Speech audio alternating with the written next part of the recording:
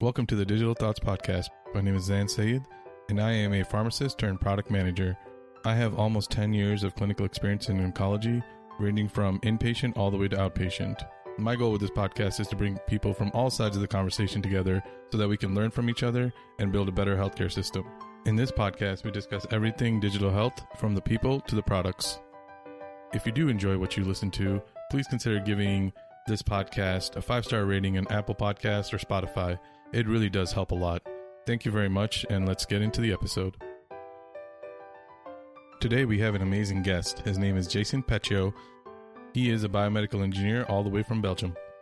In this episode, we discuss what he learned in his time in Africa and why he is so passionate about giving people the opportunity to help themselves. Jason is an amazing individual, and I hope that you enjoy this episode as much as I did. We had a lot of thought-provoking conversations, and I learned a great deal from him. I'm pretty excited about today's episode. We got Jason here, all the way from Europe. Good morning, Jason. How's it going? Morning, Zaid. Things are going very well. Sun's shining. Here it's 2 in the afternoon, so the day has well started and is going to be great, especially talking to you today. Thanks, man. For everyone who doesn't know you, do you mind giving a little introduction about who you are and what you do? For sure. So my name is Jason. I'm a Belgian biomedical engineer. I've worked in the medical device industry around Europe, from Berlin, where I did some AI for prosthesis design from MRI and CT scan, to Barcelona, where I did some European project development, but also some AI for diagnosis in psychiatry, which is a very challenging topic. And then back in Belgium, I worked on a variety of medical devices, from, again, AI, but to very much hardware tools, such as monitoring patches, or even hip prosthesis, or biomolecular devices, such as PCR device for malaria. Which led me to other adventures, wanting to go deeper into diagnosing malaria in Africa, but we might have the time to discuss that later. Yeah, no, that's amazing. And I would actually love to go into the Africa story if you don't mind going into it. But yeah, I mean, it's that's kind of why I wanted to bring you on, because you have kind of a really interesting background, and I just think it's fascinating, the stuff that you've done. Thanks. Yeah, so I studied as an engineer because I come from a family of, let's say, scientists. A big part of my family, my mother and sister, are doctors. Lots of uncles are engineers. My father's a physicist, and I fell a bit in the cracks between all of these people. But when I was done with my studies, the question was, okay, more philosophical, which is, what should I build, rather than just how should I build?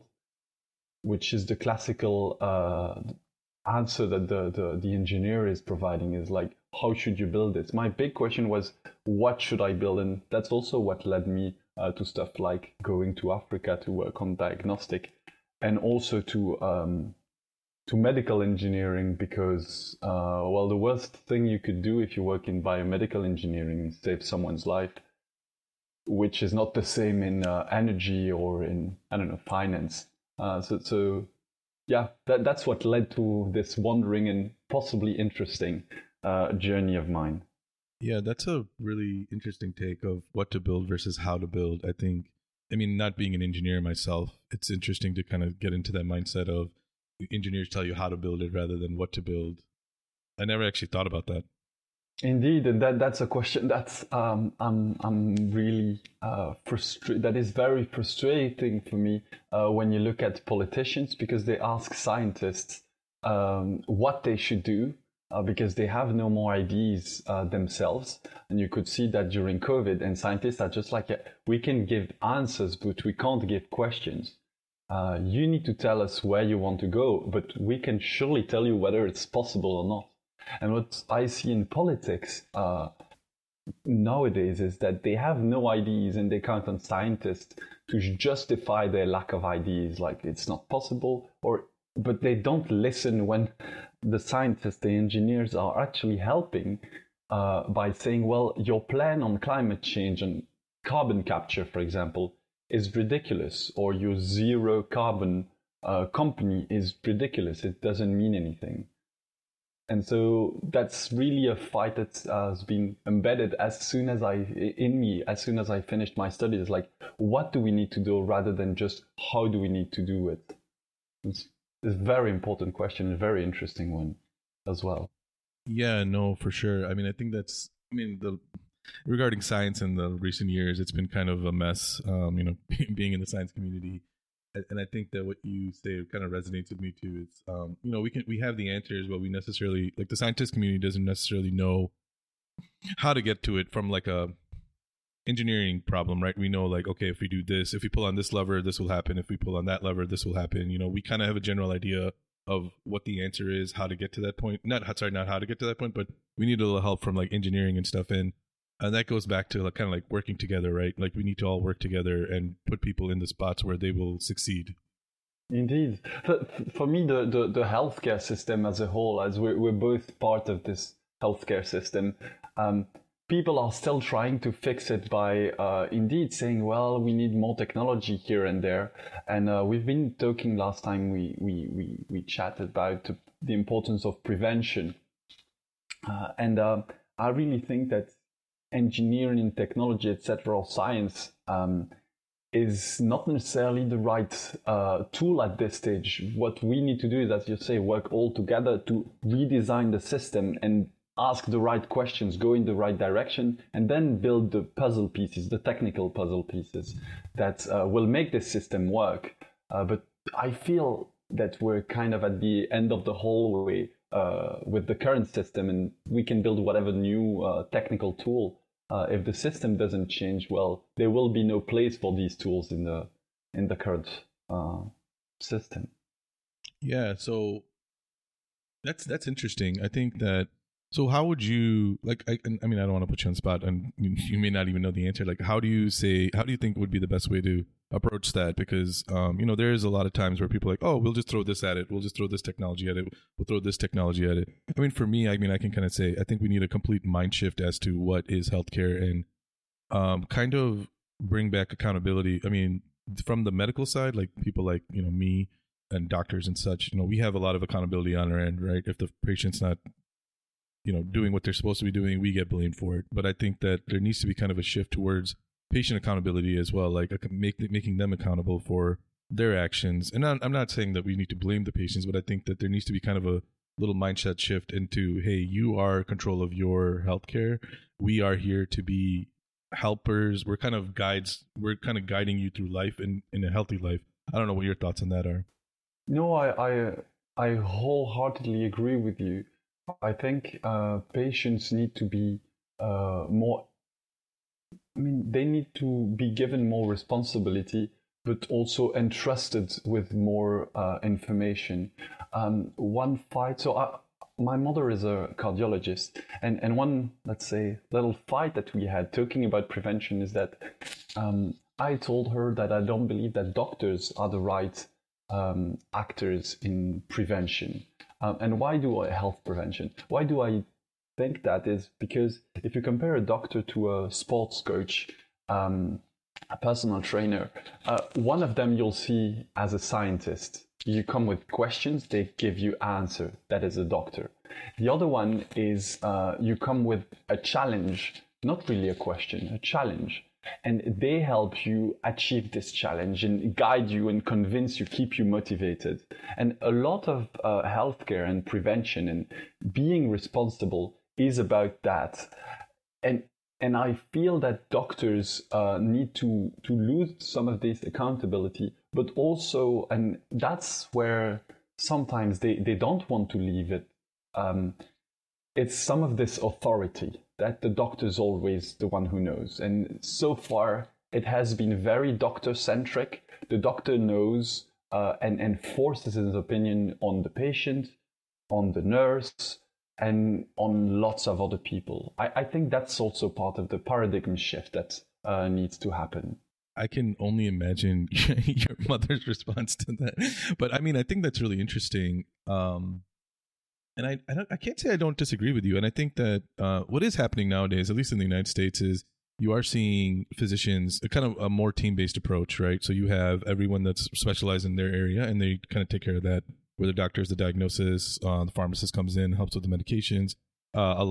There's a big push for using physical therapy because, studies have shown, it can decrease pain, it can increase recovery faster. So, and I think that it's kind of happening slowly, and it's just going to be a matter of time. The more we're specializing, the more this kind of is happening. But it's an interesting thought. I mean, something that, me and the medical professional, I think we go in with our own blinders and we don't really think about it, that we may not be the best solution for the patient, even though that's what that's what we're taught in school.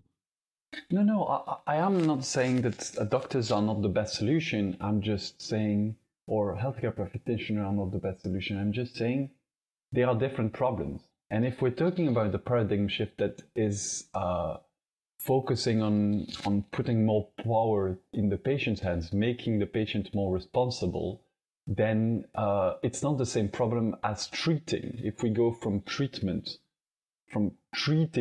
the disease to avoiding the disease, well, we change the problem.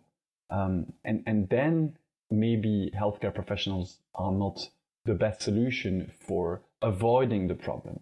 But I do believe that there will soon be a new breed of healthcare professionals that are specialized on prevention. And that's also when we were talking about changing the system itself rather than finding new solution. That's also part of what I believe the system needs to change towards to. Currently, thinking back to a post that Preston Alexander shared a couple of days ago, is the system, the whole business of healthcare is, hinged on actions on acts, medical acts, like an echography is paid for, an operation, surgery is paid for, a device is paid for. But if you're in health, well, the system is not paid for. So if everybody was healthy, well, nobody would get paid. And so the whole healthcare community is, well, facing a paradox there. You want to get people healthy, but as soon as they're healthy, they're no longer paying you. So how, everybody, whenever you talk to a healthcare professional, they're telling you that, yeah, they do their best so that their patients are in good health. But if you go deep down, there's a lack of alignment of the incentives there for it to properly work. Yeah, no. And I didn't mean it to say that you were saying that healthcare professionals are not the answer. I was just saying in the sense that I agree with you in the sense that we can't solve every issue, right? But when it comes to healthcare, and the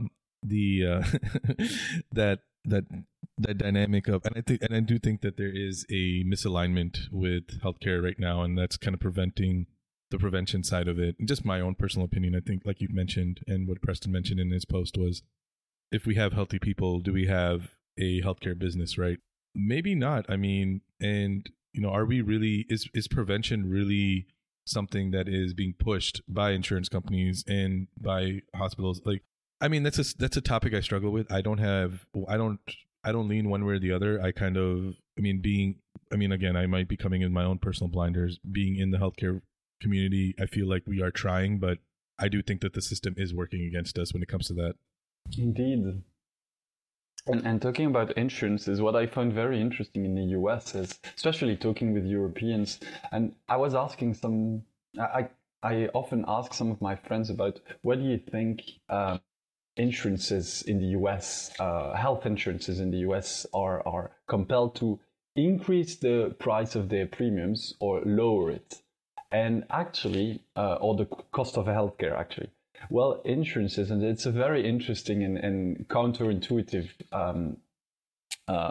fact, is that health insurances, are advantaged if healthcare costs are high.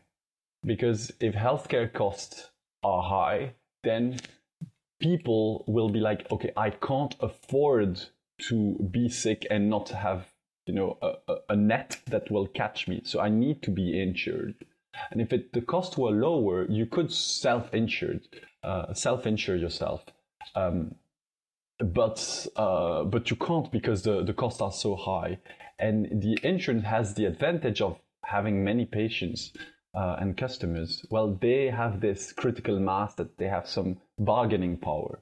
So actually, insurances in the US are not trying to lower the cost of healthcare, which to me is just crazy. A business that is not trying to lower its cost is just unheard of, in my opinion. That's capitalism for you, baby. I mean, I'm kind of saying that a little tongue in cheek, but it is what it is, and I mean that's a whole nother debate about insurance and healthcare and the right to healthcare, and that's a really long topic. But I mean, I do want to pivot into social determinants of health because we were talking and you had this amazing idea of empowering the people to take, giving them, how do I say this? You were building something where you were empowering people to be able to take control of their own devices. If they failed, you gave them opportunities to fix them. Like that's one of the issues right now with medical devices and digital health is if you have a device, it goes to the right to repair. Like you can't repair it. You have to go to the company. It costs a lot of money. There's a lot of logistical issues. If you live in rural areas or not first world countries, then you're kind of SOL, right? You're kind of out of luck. So I'd like to touch on that because I love your thoughts on that side of it as well. Indeed. So yeah, I've got some opinions on that. Not necessarily related to healthcare, but of course it touched on that. It's more general industrial and economic topic or policy topic.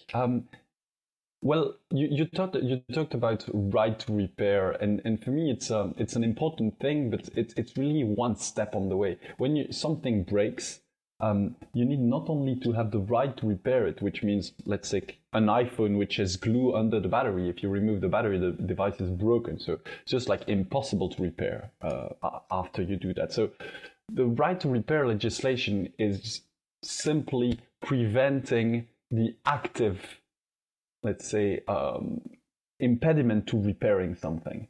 But they're not doing anything to align the incentives. And my whole idea there, it is if we want to have like a healthy manufacturing and productive world where things become a bit more sustainable, both financially and environmentally. Well, when you build something, you need to. It needs to become an advantage, a feature of the product that it's easy to repair, that it's easier to fix than to throw away. And you were saying that about some logistics issue if you live far from some place. And currently, the difficulty is when you have something broken. Let's say you have a missing screw that you need. How are you going to find that screw? And then you don't necessarily have the design, the schematics to actually put it back in the right place. So there's lots of big questions. And what I find fascinating in that world is the development of the Fab Lab ecosystem.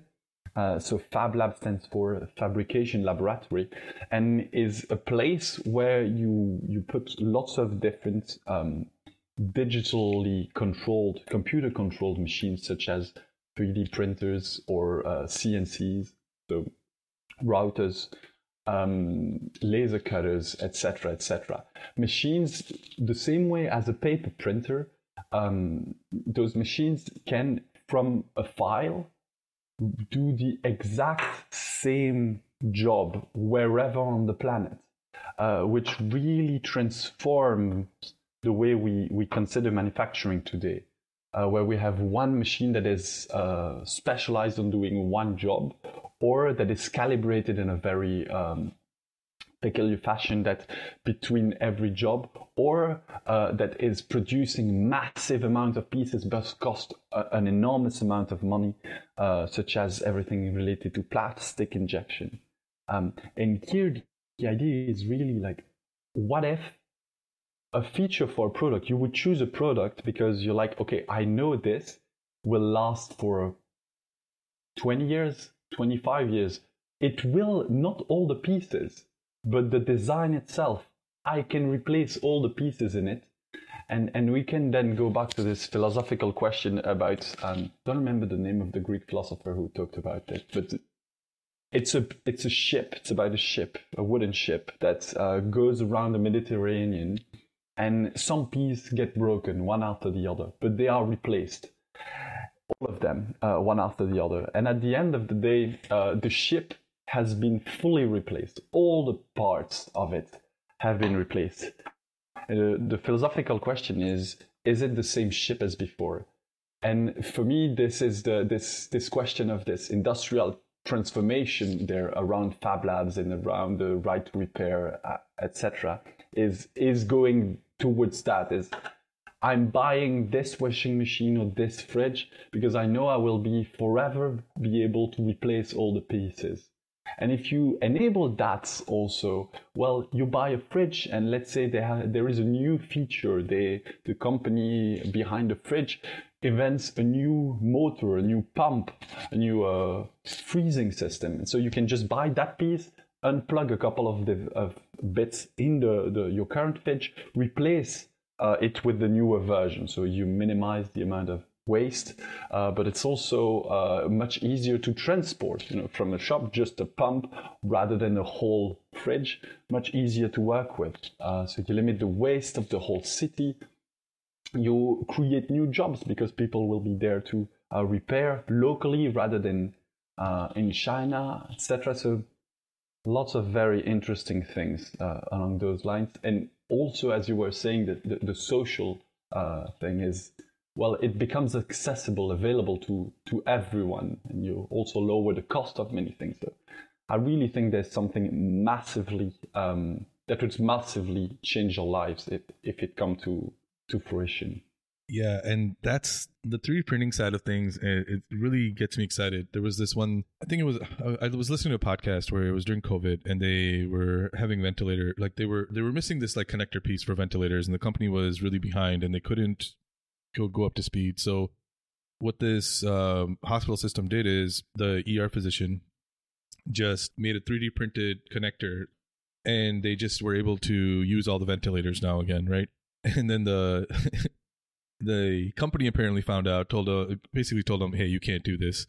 But, kind of, it's going back to the point of what you just said, like, there was a problem, and if we were able to do that, they were able to get all their ventilators up to speed again, but instead of waiting weeks to sometimes months getting those in and patients dying. And this is kind of going back to the initial point you made, what versus how, like, we, like, as a medical professional, be like, hey, this person needs to be on a ventilator. We have this thing missing. Oh my God, we can't put them on the ventilator. Then you have the engineer coming in like, well, we're just missing this little piece. We could probably just make it on a 3D printer. Like, that's something that wouldn't even cross my mind. And, back to the point of collaborative thinking is, you have different people with different skill sets. And I just found that story fascinating, and kind of back to, to your point, like, it was empowering people and it was helping them take care of people. It saved lives. But, the company said, hey, you can't do that. But they were also not providing the product as well. So yeah, so being a biomedical engineer, I understand both sides of the story quite vividly. So as if I were working in the hospital, for sure I would have built the piece. My microwave lost a button, which I redesigned and 3D printed 2 days ago. So exactly the same issue.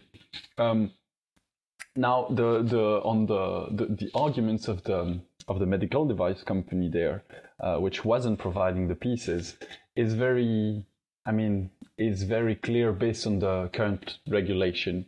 Is okay. So why can't you do it? So there is, of course, the business reason, but what if we forget about that? Because, well, that's, this, again, going into capitalism. Why do we do things? How do we reward certain behavior? But let's forget about it. The real problem there is, okay, what if the ventilator fails and the patient dies, or the ventilator, there is some malfunction and the whole device is broken? Who will be responsible for that? And so I understand both sides of the story. Of course, you need to be able to repair it, but then do you lose the warranty? How is the company that originally built the device and designed it responsible there? And so it becomes a whole new question. And currently, the only answer I would have is building a trust both the company trusting their customers to build and rebuild properly, but also the customer trusting the company, the designer, that they will remain there, helping, even though they are no longer held accountable for the warranty. So yeah, it's a fascinating topic on a legal side of things as well. Yeah, no, that's amazing. I guess I never even thought about that, and that's why I love having conversations with different people from different areas, because it really opens up my mind to a lot of things. And I think that, I mean, you're absolutely right. That's probably the reason why. I mean, there's obviously some capital reasons. I mean, cap money reasons, but I think a lot of it probably has to do with liability, like a lot of things in healthcare nowadays. But like you mentioned before, if the company builds something from the ground up, knowing that, making it easy to repair, making the parts available in the sense that, hey, these are the schematics. You can pay. I think that people would pay a little extra knowing that they can fix certain things, right? So you can make your money a little bit on the front end. In this case, if the company was like, hey, we're sending you this stuff. These are the schematics, and this is the exact plastic you have to use. Giving them like parameters, right? Like, this is the exact plastic. This is the, we recommend these printers because they're the best. Then I think that, we could create a system where something like that, you could take some liability out of it, right? And then if the end user doesn't use that plastic, doesn't use like certain printers or whatever, they can be like, all right, well, we gave you everything, we told you what to do, and you didn't follow it. But then also with that, they can also keep pushing the price, and, there's a lot of things, but I think that at least it's a step in the right direction. Indeed, it's a step in the right direction, and actually, I completely agree with you. They should be able to charge more for this service of open sourcing the designs and making available the designs of the parts, and empowering the customer. There was an interesting story about that. This lack of sight in the future, this opportunity cost of, well, if I buy this and it's not repairable, I don't have access to the parts, etc. Well, I lose the opportunity of repairing it, and I increase my risk of, if anything breaks down, I will need to throw the whole device and spend 100% of the cost once again. In Africa, I discussed with quite a bit of medical device distributors, notably one from Siemens, working between Belgium and Congo, Rwanda, and Uganda. And what he told me was that in many cases, what happened when they were selling CT scanners in that region of Africa, the problem was, besides Rwanda, they were buying the machine, but because the cost of maintenance of the subscription to the maintenance services was so high, they were not doing it. They were not paying for that. And the problem is, well, the device broke down, and then they're stuck with something that doesn't work. And so I think it's partly a lack of oversight on the African authorities there, but also a lack of budget. And on Siemens' part, well, if they make so much money on the maintenance, why would they make the device repairable? And so from this story, I was like, okay, so this whole system is a bit, everyone is saying that the others are just lacking, vision into the future, but they all having their own reasons for not solving this problem. And I find that's very, very interesting and very, also toxic. And that's one of the reasons I wanted to go to Africa, because I really believe this industrial change of paradigm, this new industrial revolution, could really well start from Africa. Because what you were saying about 3D printing and those ventilators, this localized manufacturing, digital manufacturing, is solving different issues. First of all, the price per piece is much more expensive when you do it, one by one, rather than like 1 million by 1 million produced in China and then sent to wherever on earth.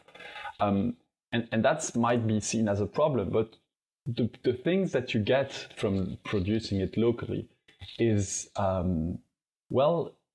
you get it directly.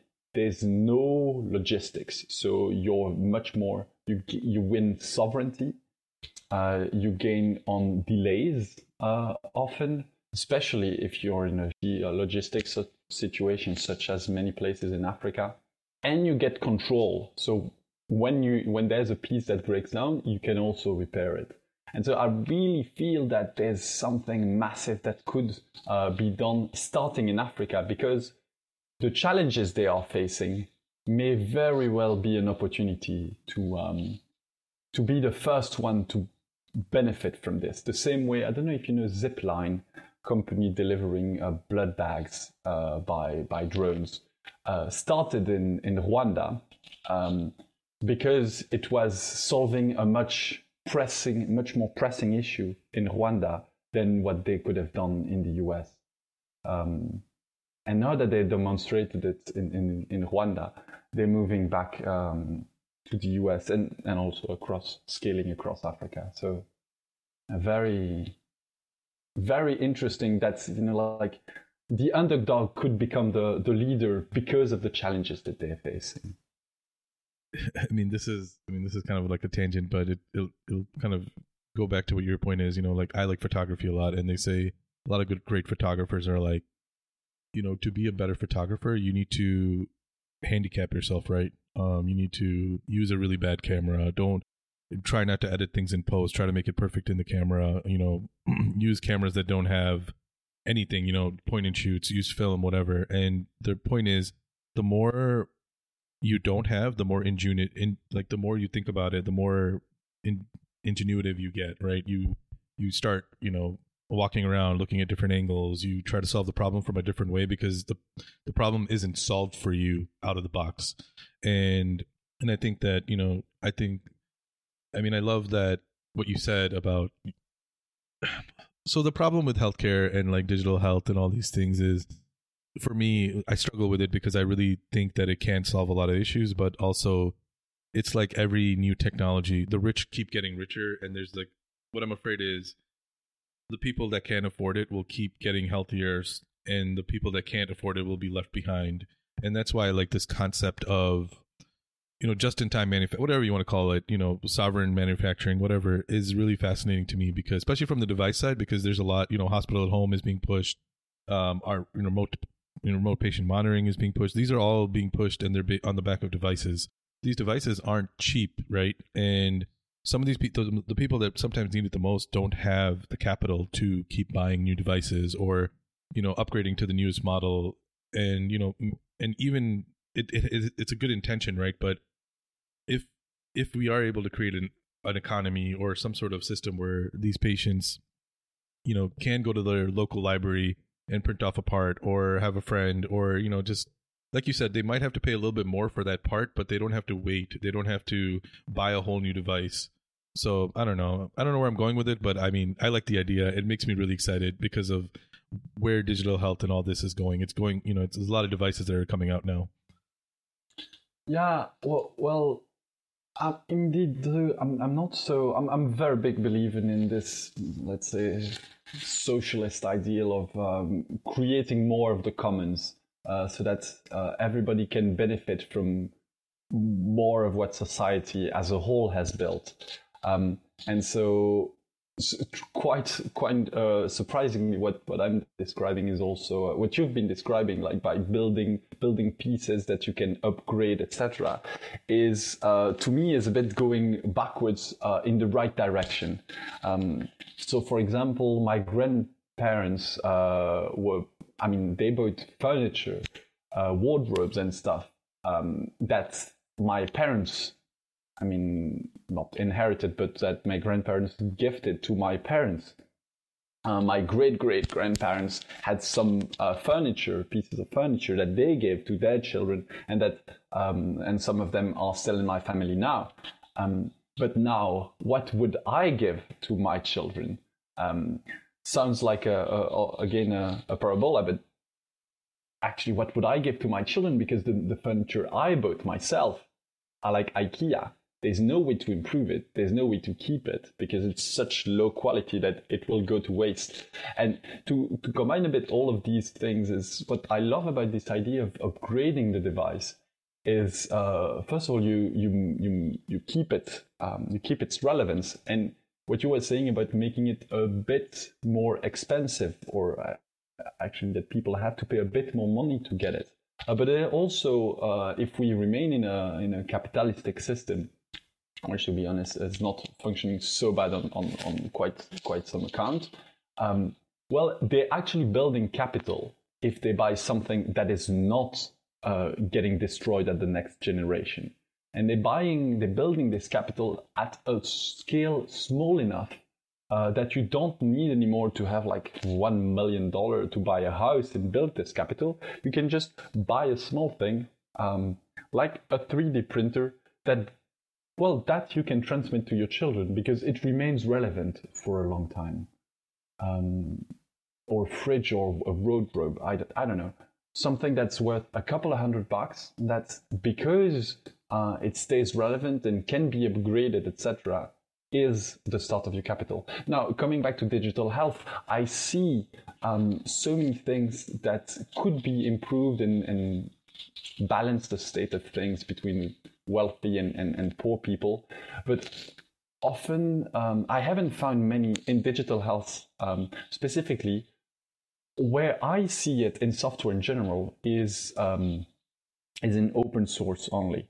And I'm really against or biased against many of those blockchain or Web3 projects that are pretending to give back the power, because you know that if there's a token of ownership somewhere, well, someone owns the majority of it. And if you participate to that system, you enrich the person that owns most of it. And with open source, on the other side, all the business models associated with open source project are mostly you get so much of the stuff for free, but if you want services, then you pay. And so these things that you get for free are raising the bar for everyone. And I do believe that what we're talking about in manufacturing applied to healthcare is raising the bar for everyone and lowering inequalities, just because if the bar is higher, well, we don't really care how high Elon Musk or Jeff Bezos are with reprinting organs to stay alive until they're 200 years old. If everyone is at least in much better health than they were. And that's also something that I find quite interesting in healthcare is if you compare ourselves, like the poorest, some of the poorest of our society today in the 21st century, with the King of France in the 1600s or 1700s. Well, anyone today is probably in better health than that guy was, and he was the richest person in the whole of France. And that gives me some perspective. So in some sense, we're richer thanks to our knowledge of healthcare than the richest people that were there in a couple of hundreds years ago. Yeah, I mean, you kind of pulled at my heartstrings a little bit there. I love open source. I think the open source community is amazing. You know, I've been part of the open source community for a while. You know, I've used Linux as my primary computer for all throughout school, mainly because I couldn't afford a laptop at the time. So I was like, hey, I just grabbed an old laptop and was able to get a fully functioning operating system. It got me through college. It got me through pharmacy school. I mean, it's not a sob story, but it's kind of, I probably could have bought a laptop. I'm not going to lie. But I just didn't want to. I had other, it's an opportunity cost. Like, am I going to buy a new laptop that's going to die in 2 years, or can I just keep an old one running? And I wanted to keep an old one running, but it got me through school, right? It empowered me to get the job I got. It opened a lot of doors for me. It made me more ingenuitive. Like, I was able to solve different problems. It was awesome. Like, I think I want to have a conversation with people in terms of, like, I think open source and healthcare go hand in hand, to your point, right? Like, I think that there is an opportunity with open. Let me back this up a little bit. I think the thing that makes people not like open source is because you can't make money off of it, and I think that is a thought process that doesn't have a lot of. You're not thinking outside the box, right? Like what you said. You can have an open source product, you can give it to people, but to get the most polished experience, they need to come to you to get that polished experience, right? And that's what I think that mind shift around open source needs to change. Is like, hey, we need to create a polished enough thing that's better than the open source product. Because in my experience, people will pay for a good experience, right? Even if they don't want to pay for like the bigger thing, they want to go through the open source community. Even if they're in the open source, they will pay for the better experience. And the other thing about open source, as you know, it's much more secure because the code is out there. Everyone can see it. You can't, it's not hidden in the background and people just break into it. So I think like open source in healthcare are like a match made in heaven. But in my mind, right, I'm kind of, I love open source. So maybe again, my views are a little skewed, but I do think that there is a opportunity to make money in the open source community and still help people. So first, 100% agree with you on many accounts there. First, quick correction. I'm much more a fan of a supporter of free software rather than open source. Don't know if you know the difference, but it's a significant one. Do you know the difference between free software and open source? Yeah, so there's a huge difference between free software and open source. I mean, I can say what my understanding is. Open source is when, let's say, I create a code, I create a software, I put the code out there, be like, hey, this is everything. You can build off of it. You can create your own software off of my code, kind of like what Google did with Chrome, right? There's a bunch of different Chrome browsers. They made it open source. Anyone can use it. Versus free software is, from my understanding, is you create something, you still have proprietary ownership of it, but you're giving it away for free because you just think it's the right thing to do, or I don't know. Is that correct? So actually, it's kind of the opposite. It's it's free. So when we say free software, it's free as in freedom. It's not free as in free of charge. And free software, if you look at Free Software Foundation, the foundation of open source comes from free software, from Richard Stallman at MIT, and then followed by Linus Torvalds in Finland, was it? In the creation of Linux and so on. And open source was actually a compromise that some corporation did. And so when you say open source, it literally is what it says. You open the source files, you show the designs, but you're not giving the rights associated with it. So that could be, for example, you give away, you show the code, but you say nobody can use that code. It's mine. Every time you use it, you infringe on the license that I gave you. So free software is really about what rights you give away. And if you give away the rights, then it's free software. If you don't, you just share, like the code as a static thing that you can't really use, profit from, modify, etc. Then that could be open source. Just like you can understand it, but you can't use it because it's mine. And it has a massive implications on many, many things. Honestly, I did not know that. So no, thank you for that. I mean, I think I knew like when you use Linux, there's like, they have I forgot what it's called, like the GNU license, which allows you to use the open source for your own, like whatever you want to do with it, right? But no, thanks for making that clarification because I had zero idea. So no, man, thanks a lot. And associated with that, there's another very interesting thing, which is called the copyleft. So we all know what copyright is you have rights on any copy that you do. And then the copyleft stuff is something from the free software world, from this, open license giving away most rights. And it says that, okay, you have all the rights to use, modify, change, distribute, sell, whatever with this software. But there's one thing that you have to do in counterpart is you can't, if you do anything with it, you cannot, like you modify it, for example, you cannot not publish it under the same license. You need to give away the rights again. And that is what is fascinating in this world of sharing, is that's it's eating the world. What Bill Gates said in the 1990s is free software is cancer. And indeed it is, because when it touches something and somebody uses something from this free software copyleft portfolio of projects, well, whatever is made with it becomes copyleft and is also licensed under, like, giving away all the rights about it. And that is very, very interesting because it's enforcing sharing. It's forced sharing. You cannot, if you want to work with the best tools that are open source, you cannot prevent others from using what you're building and complementing in these tools. And that is very fascinating.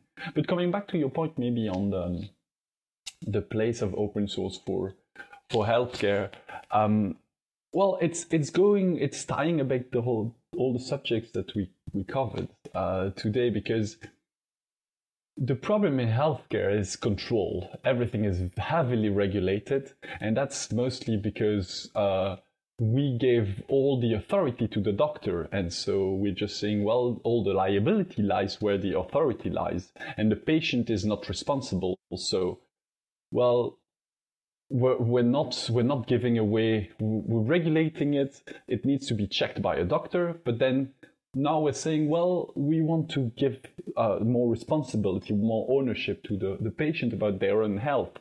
And nothing in the medical world or in the corporate world so far has been done on those lines, like profoundly. Yes, on the surface, yes, but profoundly. The healthcare data is still owned by corporations or hospitals or doctors. They're not owned by the patient. And the whole open source stuff is that you are owning your own stuff and responsible and capable of doing whatever you want with this. We had chatted last time about my belief that in a couple of decades, we'll have all of us some sort of little server at home where you host all of your data. That is data from your pictures when you went on a trip, or social media information, all your emails, everything is at home, and it's very, very convenient. But that also covers all of your healthcare data.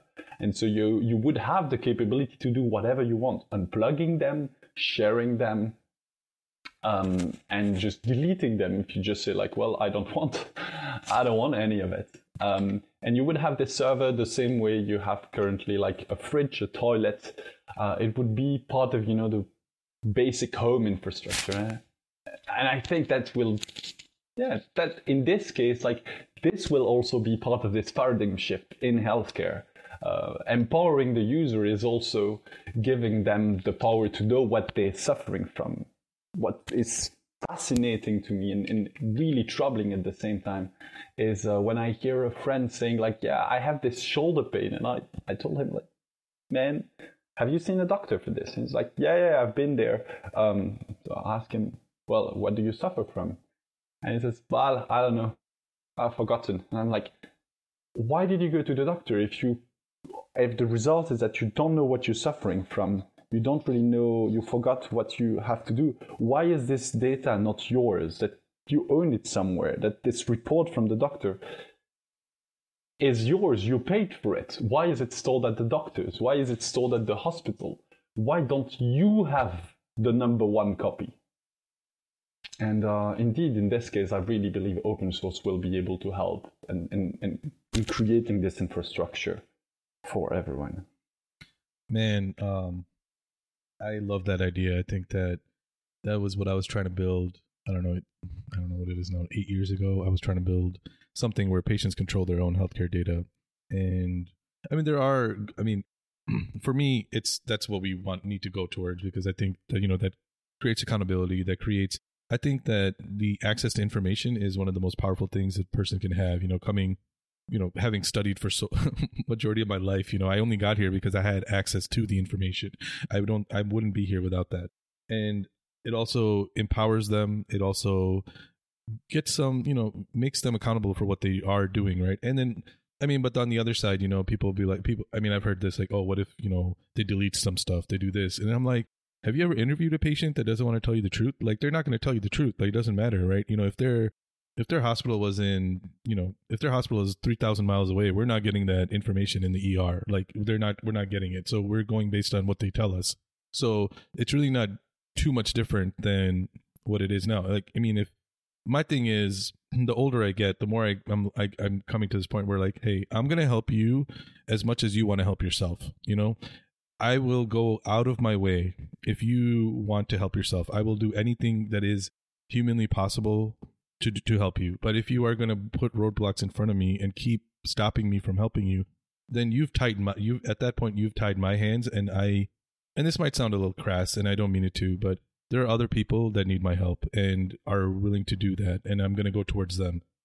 Going back to the point of making money, what do you think in the system, like how, this would be the number one thing that people ask, right? Well, we can create all this stuff, we have all this manpower behind it, but how will we make the money? Like, what is your answer to that? Well, in healthcare, what I see very interesting is that you have really two different approach between Europe and the US. And your question is really about the system change, the paradigm change at the systemic level. And so there's two ways of seeing this. Like, okay, well, in the US, you can count on individuals to look for a better solution, but most of them have no money, and they all work individually. So it's very difficult. It's a marketing job to collect all of the resources of individuals. Why am I saying individuals, patients? Because indeed, currently the system is about, the whole healthcare system is about sickness and treatment rather than prevention and taking ownership of your own health. And prevention and ownership for me are the same things. Like, take your treatment to avoid relapse, do some sport before you get sick, because that's how you're responsible about it. Do the right thing when you are informed about it. So how to make money in a new system? Well, it's a bit the same as the open source way. Actually, I'll give you an example. I'm an engineer, so I make enough money to afford a couple of things, but I hate administration. So I hate having to remember to book appointments, etc. Organizing stuff like papers at home. This is a pain. And I've realized that, if I had someone that could help me just organize all of this for my healthcare stuff, that would be fantastic. Like, like sending the insurance claim, telling me how I can optimize it. But nobody is organizing. That was what I was posting on LinkedIn a couple of days ago. Like, just having someone to help you, like personal health assistant, the same way you have personal assistant like a secretary, or you have like an accountant, would be for me fantastic. And it will start this paradigm shift, because I'm taking ownership, no longer counting on the secretary hospital to remind me of going to my appointment. It's someone that I pay directly for the service of this organization. The other thing is I wanted to pay for to go to like a kine or a physiotherapist or something, or a nutritionist, just to know in what direction should I go proactively. That means that would not necessarily be reimbursed in Belgium. And to be honest, in Belgium, one very big challenge is that you will not get, like, rich people or poor people. It's extremely hard to get people to pay for healthcare if it's not reimbursed. But in this case, I was ready, and talking with other people, they were ready to also pay for stuff like someone managing all their health concerns or agenda, schedule, calendar, proactively. And I really think that there's a business there in this proactive healthcare, helping people take care of their proactive healthcare measures. The same way when you take a sports coach is also part of that. Well, I really believe there might be a business there about about the business. If you look at the US, like individuals wanting to take control of it, and we start to see it with healthcare prevention centers. One of the shareholders in the company I'm working is doing specifically that, but for executive level people.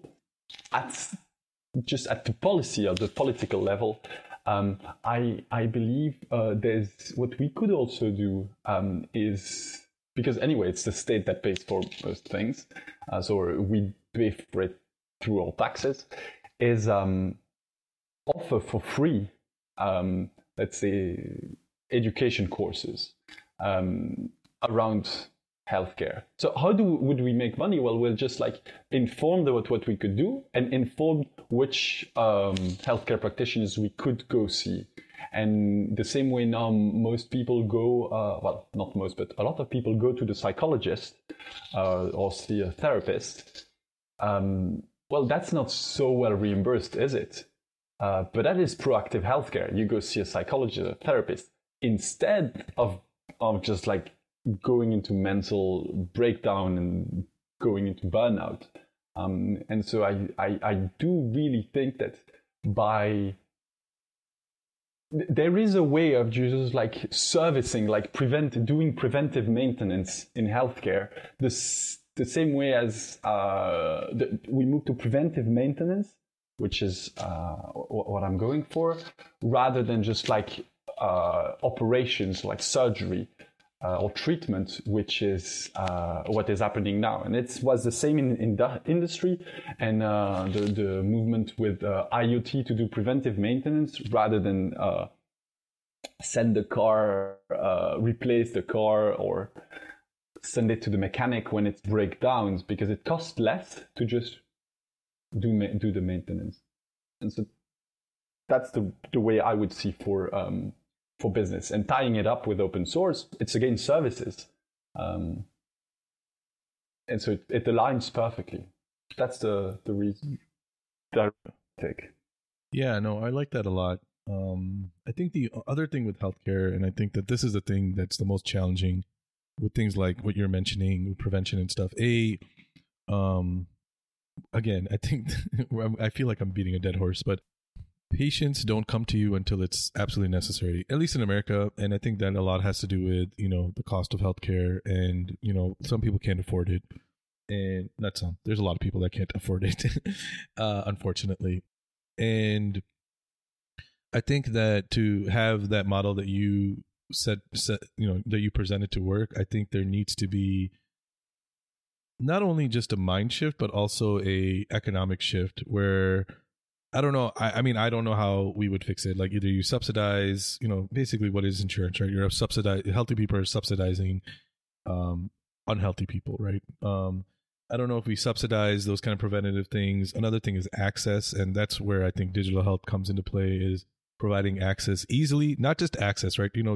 There's a difference between providing access and then also providing easy access. So, I mean, you can have a clinic in the middle of some place that doesn't have a lot of healthcare providers, but if it's only open from 8 a.m. to noon, are you truly providing access to that community? No, you're really not. So I think that, I mean, again, I don't know, I don't want to keep rambling on, but I love that idea, and I think that's an idea that needs to happen, because I think that will lead to better outcomes for everyone. But I think we also have to think about, how do we reach the people that need it the most? And those are the ones I feel like sometimes get forgotten. I'm not saying you're forgetting them or anything like that, but like when things are, it's just a general thing with technology, right? When new technology comes out, usually it's adopted by the super rich and people that have some disposable income. And then from there, then you have an economy of scale that makes it cheaper and cheaper, cheap enough for people that may not be able to afford it, where they can't afford it to that point. Yeah. My problem with digital health, and that's something I tell quite a lot of entrepreneurs that I meet through my work, is that working in digital health too, is digital health is only, I mean, digital as a whole is only or mostly about information. So you can diagnose, you can process information, give a diagnostic, or give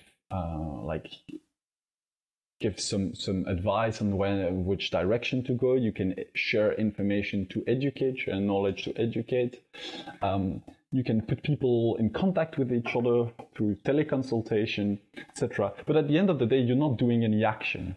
And so digital health, as you were saying, digital health makes access, make things more accessible, and so it's already better. But what do you do when you have a diagnostic for an incurable disease? Would you really want to know? It's tough. Well, you can accept something, not necessarily knowing what it is. For example, I was sick 2 or 3 weeks ago, like fever, standard flu symptoms, and I was sick, and some of my friends asked me, like, what do you have, hinting at, do you have COVID? And I was like, well, I'm sick, I have fever, I have a sore throat, I have headaches. Who cares? I really don't care about if I have COVID, the flu, or just a cold, because at the end of the day, the treatment is the same. I stay in my bed, I eat reasonably well, and I drink a lot, and I rest. So there, the information is not really useful. And for quite some projects in digital health, that really is what it's doing. It's not necessarily providing solutions, it's mostly providing information. And there is something where I want things to go a bit further. It's like, okay, we need to find a way to make accessible, democratize the access to this treatment to all those people who can't benefit from it right now. Not only giving them the information, which is, hey, you should do this, but it's still inaccessible to you. Would frustrate me even more. Yeah, and I think that you bring up a good point. I think that's my biggest thing with digital health, is I think that you cannot ever replace the human being, or, I mean, like there's this solution sometimes, and I'll always be like, well, a surgery can't be done over the phone. If you're sick and you need to go to the emergency room, you can't, I can't give you blood through an internet connection, right?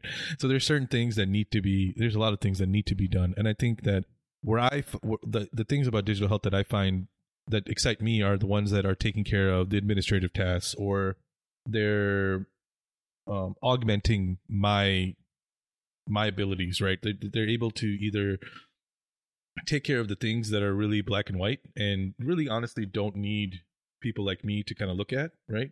Because they're pretty simple, kind of, and then so that way I can take care of the people that really need my time and effort, and I'm not running around triple booked, being like, oh man, I'm like half an hour late to this appointment, I'm 45 minutes late to this appointment.